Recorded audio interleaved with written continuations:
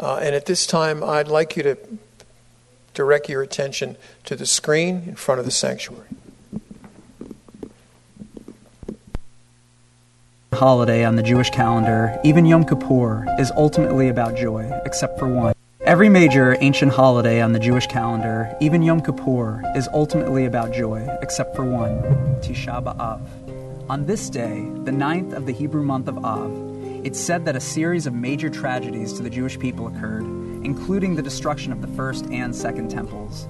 It's a day of mourning for getting kicked out of the land of Israel, for the destruction of Jerusalem, and the medieval expulsions from various lands.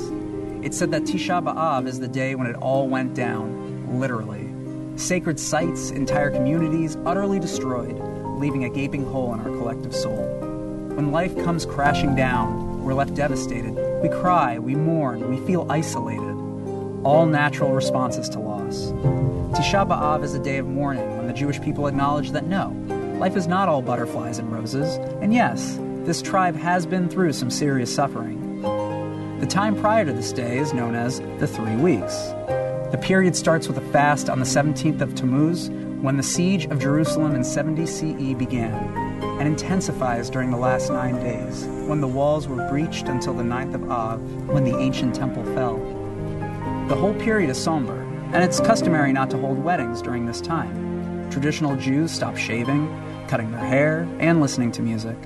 During the 9 days, some also refrain from eating meat and drinking alcohol. The final day is Tisha B'Av, a 24-hour fast. In the evening, it's common to sit on low stools or the floor at synagogue and to hear the book of Lamentations, chanted by candlelight. The book, traditionally ascribed to Jeremiah, brings readers on a graphic journey of the destruction of Jerusalem by the Babylonians. Silent sit on the ground the elders of fair Zion. They have strewn dust on their heads and girded themselves with sackcloth. The maidens of Jerusalem have bowed their heads to the ground. My eyes are spent with tears, my heart is in tumult. My being melts away over the ruin of my poor people, as babes and sucklings languish in the squares of the city. The melodies of the day are like a dirge, a time of reflection as Lamentations concludes, Hashivenu Adonai, turn us to you, Holy One, and we will return. Renew us as before.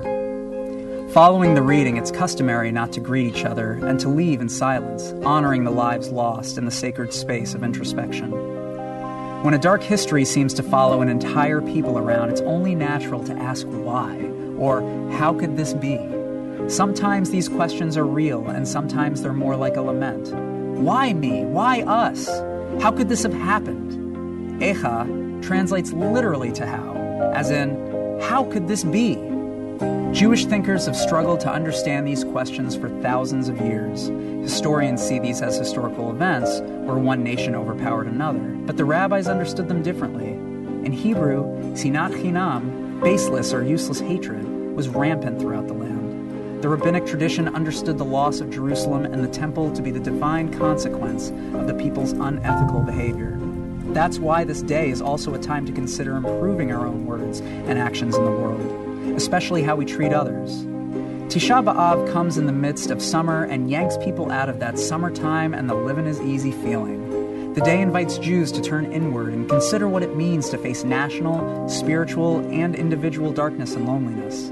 With a reflective heart, the next turn is outward, towards the light of life again, which renews a people's connection to God, to each other, and to the world.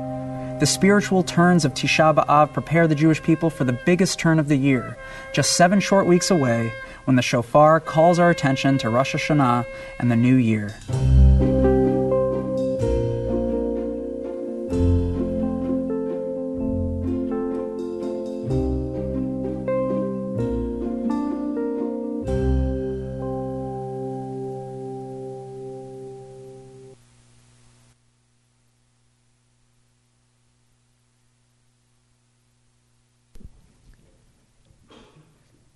Interesting thing happened this past week in Jerusalem.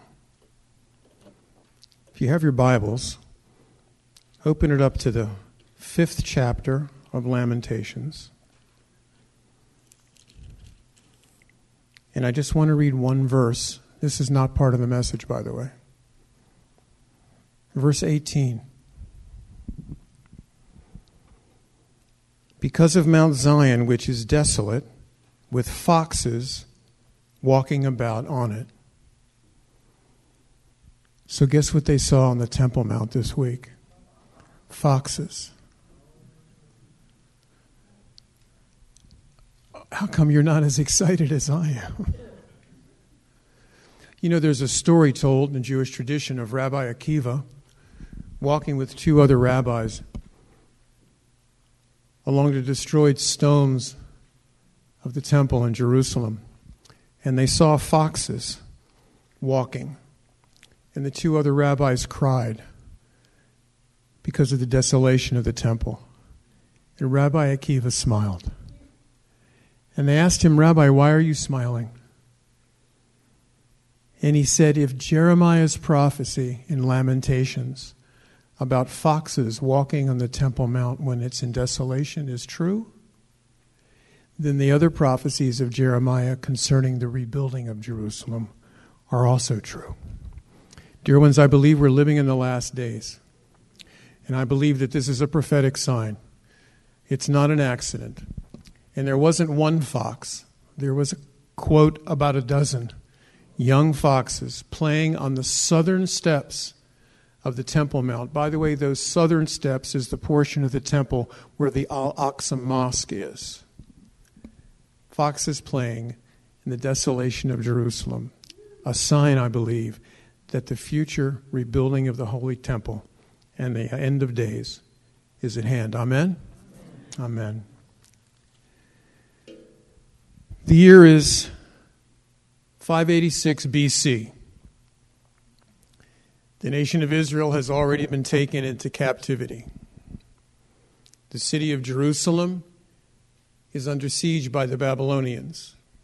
And soon, the walls of the city will be destroyed. The Babylonian army will come and they will plunder all the gold, all the silver, all the bronze items that are in the temple. And then they would in fact destroy the temple itself. Many people would be killed. Others would be taken captive to Babylon. And the rest, well, they would be left in Judah without anything. Their whole society and way of life was being completely destroyed. And it's in this context that Jeremiah writes the following words. I ask that you stand with me as we read from Scripture. Jeremiah chapter 3, and I'm reading verses 1 through 25. I am the man who has seen affliction by the rod of his wrath. He has led me and made me walk in darkness and not in light. Surely he has turned his hand against me, time and time again throughout the day. He has aged my flesh and my skin and broken my bones. He has besieged me and surrounded me with bitterness and woe. He has set me in dark places like the dead of long ago. He has hedged me in so that I cannot get out. He has made my chain heavy. Even when I cry and shout, he shuts out my prayer. He has blocked my ways with hewn stone. He has made my paths crooked. He has been to me like a bear lying in wait, like a lion in ambush. He has turned aside my ways and torn me in pieces. He has made me desolate. He has bent his bow and set me up as a target for the arrow. He has caused the arrows of his quiver to pierce my loins. I have become the ridicule of all my people and their taunting song all the day. He has filled me with bitterness. He has made me drink wormwood. He has also broken my teeth with gravel and covered me with ashes. You have moved my soul far from peace. I have forgotten prosperity. And I said, my strength and my hope have perished from the Lord. Remember my affliction and roaming, the wormwood and the gall. But my soul still remembers and sinks within me. And this I recall to my mind. Therefore I have hope. Through the Lord's mercies we are not consumed, because his compassions fail not. They are new every morning. Great is your faithfulness. The Lord is my portion, says my soul. Therefore, I hope in him. You may be seated.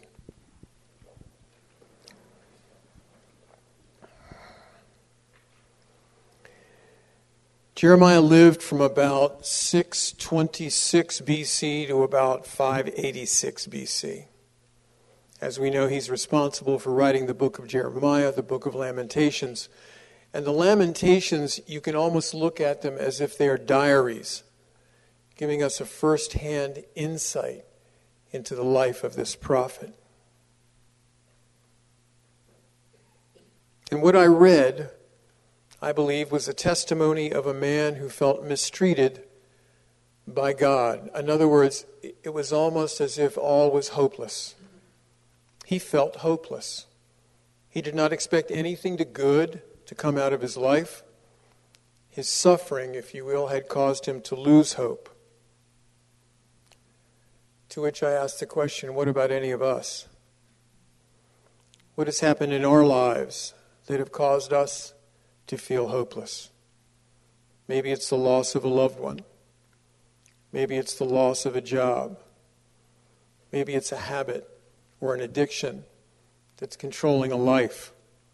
Broken relationships that can't be healed. When you're depressed, you feel hopeless. You feel rejected by those you love. You feel hopeless. When you have a medical problem that resists all efforts of cure, you feel hopeless. When you're struggling with an addiction or struggling with a habit you can't break, when you don't expect anything good is going to come to your way, that's called feeling hopeless. Well, I have some sobering news for all of us today. Pain is guaranteed for anyone who takes on the task of living. If you're not going through a hard time right now, just wait. You will. That's the nature of living in a world like ours. Some of you are in the furnace of suffering right now. Others of you have just come out of it. And the rest of us, well, we'll just be there sooner or later. George Barna, the public opinion pollster, conducted a national survey in which he asked adults this question, quote, "If you could ask God one question, what would you ask?" And do you know what the top response was? Why is there pain and suffering in this world? Well, there are many reasons. Sometimes we suffer because of our own actions. And we may not always understand what thought or what deed created a chain of events that has led to our suffering. But on the other hand, if you've been a chain smoker and contract lung cancer, or if you have an aortic embolism due to smoking, your thoughts and your actions have been the cause. Sometimes we suffer because of the thoughts and actions of other people. We're caught in the what I would call overflow of events that affect us. And in reality, most of those events we have absolutely no control over. A drunken driver kills a young child. Someone is robbed, beaten up. A driver crosses the middle line and, God forbid, smashes head on into another car. And sometimes, we suffer for reasons that just can't be explained. We suffer because of circumstances. Now, I've heard people say there are no circumstances with God. I don't know. If there's human freedom, I think there must be circumstance. Back in 2001, there was a story in the New Yorker magazine. It reported that CNN founder Ted Turner was suicidal after the breakup of his marriage to Jane Fonda and after losing control over Turner Broadcasting. And it's interesting, Turner told the magazine that his marriage to Fonda broke up partly because of her decision to become a practicing Christian. Now, Turner himself is a strident non-believer, filled with bitterness, and not just because of his marital and business problems, but also because his own father killed himself when Ted was 24 years old, and then later his sister died from a painful disease. When asked about these tragedies, Turner responded this, quote, "I couldn't understand how someone so innocent should be allowed to suffer so much." Ted Turner was suffering for reasons that could not be explained. So how do we negotiate life? How do we get through life when our road is filled with one pothole after another? When there are blind curves around every corner and dead ends, even though we think we're going in the right direction? The answer is not a new life. The answer is not a new career. The answer is not a new spouse. The answer is a new attitude of hope. And that's the title of this message this morning. Hope. And hope is always possible. Say that with me. Hope is always possible. In spite of all the uncertainties of life, hope is possible. So what is this hope that we need? And how is it possible? Well, the word hope itself, I think, is kind of like the word love, in that it's widely used but rarely understood. You see, the hope of many people, unfortunately, are just empty wishes waiting to be fulfilled by the gods of wishful thinking. We're expressing a desire and wishing it would come true, but with no guarantee that what we want is what we will get. I found this quote this week. I think it's pretty cool. Quote, "In hoping that it doesn't rain or hoping that our ball team wins the game, have we forgotten what hope is? Hope is much more than wishing on a star. It is so much more than cliche and empty promises. I wish I had a new car. I wish I were taller. I wish I would win the lottery." Dear ones, hope, biblical hope, is a sure expectation that something good is going to happen. Biblical hope is the expectation, the sure expectation that something is going to happen. Why? Because God keeps His word. Biblical hope is a confident expectation based on a solid certainty. It rests on the promises of God. He that believes has eternal life. Period. Yes, that will happen because God keeps His promises. The writer of Hebrews wrote this. To have faith, he wrote this, I'm sorry. I got it marked in here. Bear with me. This message is getting to me too. Let us hold on firmly to the hope we profess, because we can trust God to keep His promise. To have faith is to be sure of the things we hope for, to be certain of the things we cannot see. In the verses that I read, something happens in verse 21 of the text. Quote, "This I recall to my mind, therefore I have hope." You see, Jeremiah remembers something. His thinking has changed. He has been thinking of pain and suffering, but now he has a new thought. The verses continue. "Through the Lord's mercies, we are not consumed, because His compassions fail not. They are new every morning. Great is thy faithfulness." Great is thy faithfulness. In effect, what Jeremiah did was change his mind talk. You ever heard that phrase? Mind talk? Jeremiah could think about his pain and rejection, or he could think about the promises of God. Jeremiah changed his mind talk. You see, mind talk is that inner conversation that we all have with ourselves. It's what we tell ourselves about the people and events in our lives. It's how we interpret what happens to us and around us. It's almost like before we feel, we think. It's all of our emotions, good, bad, and indifferent. They're all the products of what we think about. Proverbs 23:7 says it this way: as a man thinks within himself, so he is. And in the Brit Hadashah, the heart is the center of both our physical life and our spiritual life. Yeshua made this comment. It's in Matthew 7, verses 21 to 23.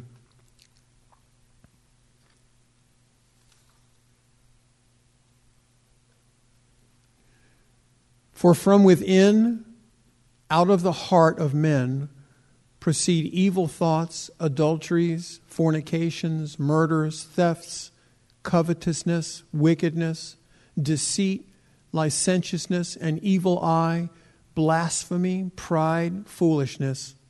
All these evil things come from within and defile a man. And in another place he said this, Matthew 12:34, for out of the abundance of the heart, the mouth speaks. Here's the important thing to understand. In this middle chapter of Echa, Lamentations, in this middle chapter of a diary of a man who was pummeled, yelled at, pushed, beaten, feeling the wrath of God, in the middle of all that, Jeremiah found hope. Instead of thinking about all of his troubles, Jeremiah began thinking about the goodness of God.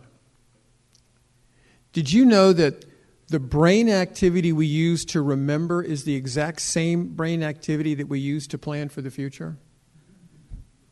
Our future is based upon our experience in the past. And so by reflecting on the past, Jeremiah was able to think about his future. And Jeremiah found hope. Why? Because God's mercies are new every morning. Say that with me. God's mercies are new every morning. And that is a certain truth. Did you ever have a bad night where you rolled and tossed about all night? You know, like last night.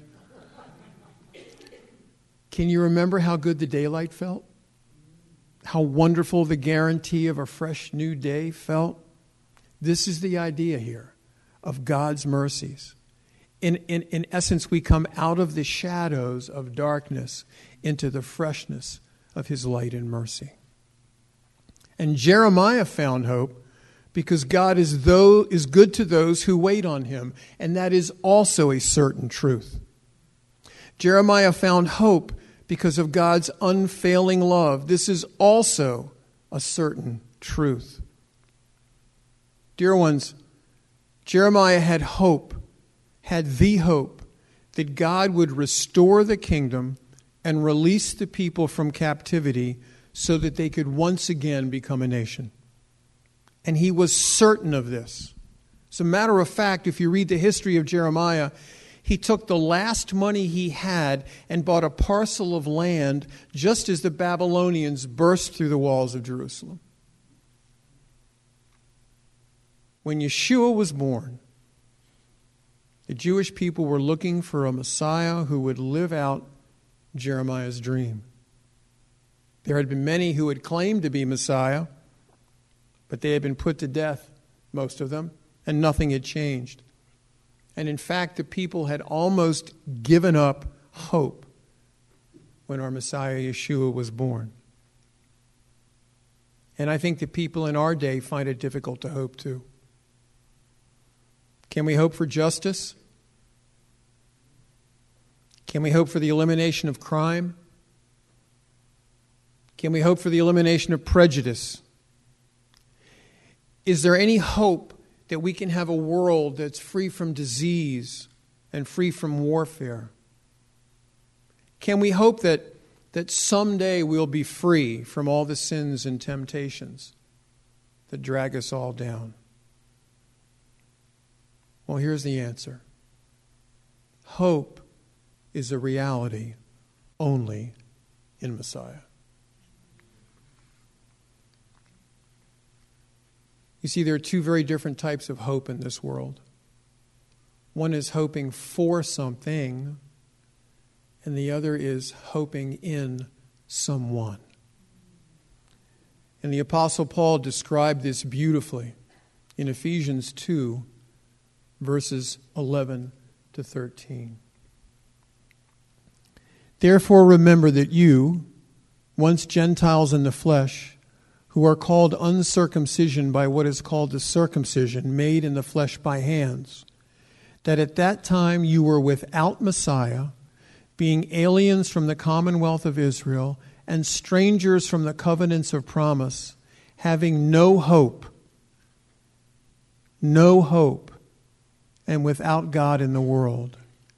But now, say that with me, but now, in Messiah Yeshua, you who once were far off have been made near by the blood of Messiah.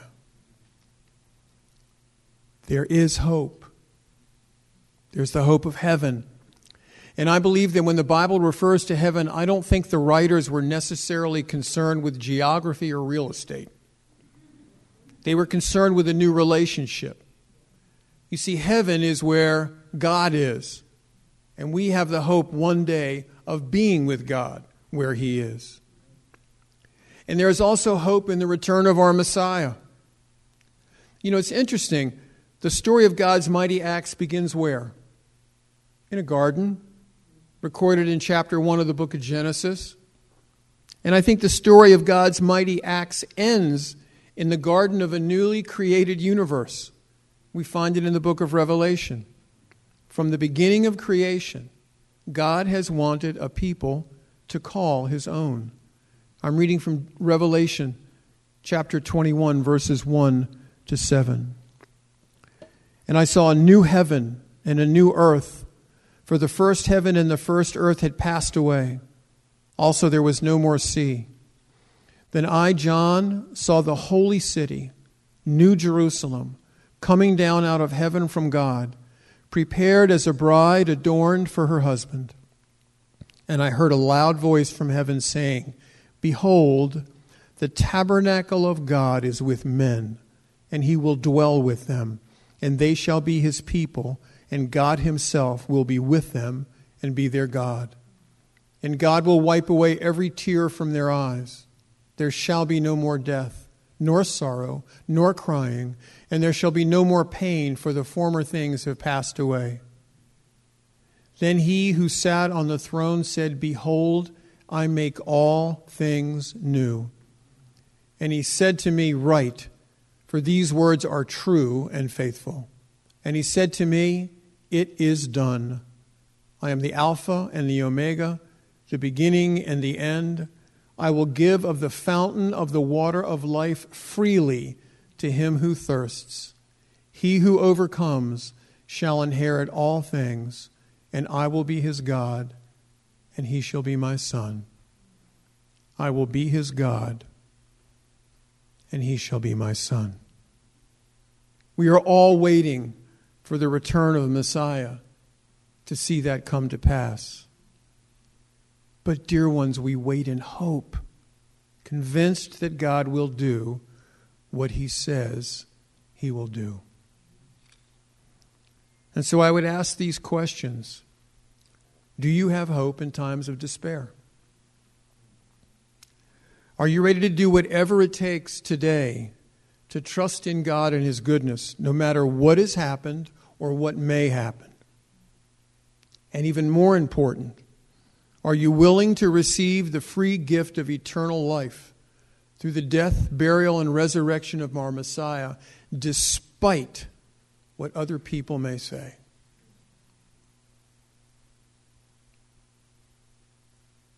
The Lord, dear ones, is all we have. He's our portion. We belong to him. So whatever happens, we have hope. We have hope. And I want to close this in a little different way than I normally close. I have a confession. I like hymns. I don't mean as opposed to hers. I like hymns. They're meaningful. I've got 3 Christian radio stations on my car radio. I'm tired of all of them. It seems like they all sound the same after a while. But the hymns, if only they could do them in a minor key. You know what I mean? And so I'm going to close with a hymn. And if you want to join me, you can join me. And it goes like this. Great is thy faithfulness, O God my Father. There is no shadow of turning with thee. Thou changest not, thy compassions, they fail not. As thou hast been, thou forever will be. Great is thy faithfulness. Great is thy faithfulness. Morning by morning, new mercies I see. All I have needed, thy hand hath provided.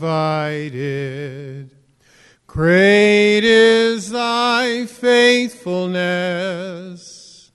Great is thy faithfulness.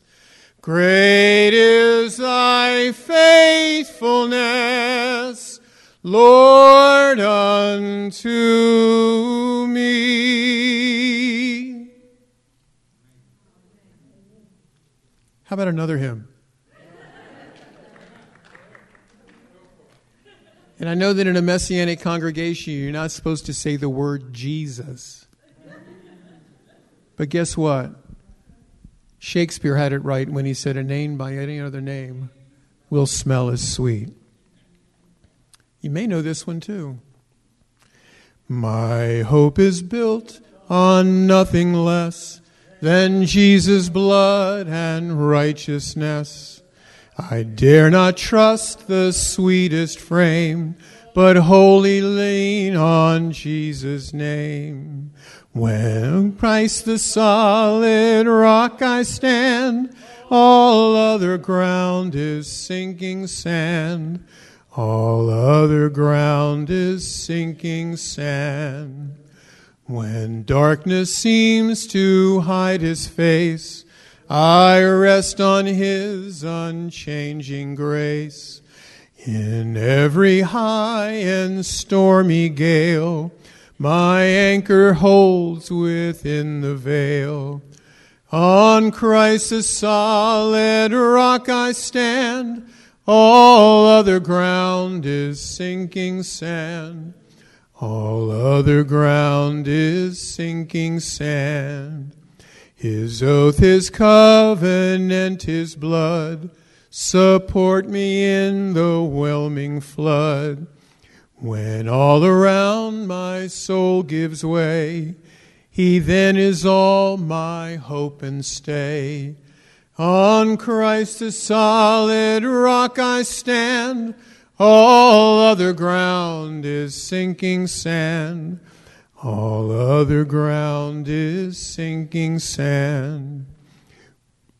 When he shall come with trumpet sound, oh, may I then in him be found, dressed in his righteousness alone, faultless to stand before the throne. On Christ the solid rock I stand, all other ground is sinking sand. All other ground is sinking sand. our Lord and our hope. We know that we often fail you. We forget to watch. We forget to wait. We make holy days more about ourselves than sharing the hope that only you can bring. Help us to remember that it's all about you and your message and the ministry of your Son, Yeshua, the one who came to heal, to liberate, and to bring hope. Renew our hope in you today. Let us all say together, Amen.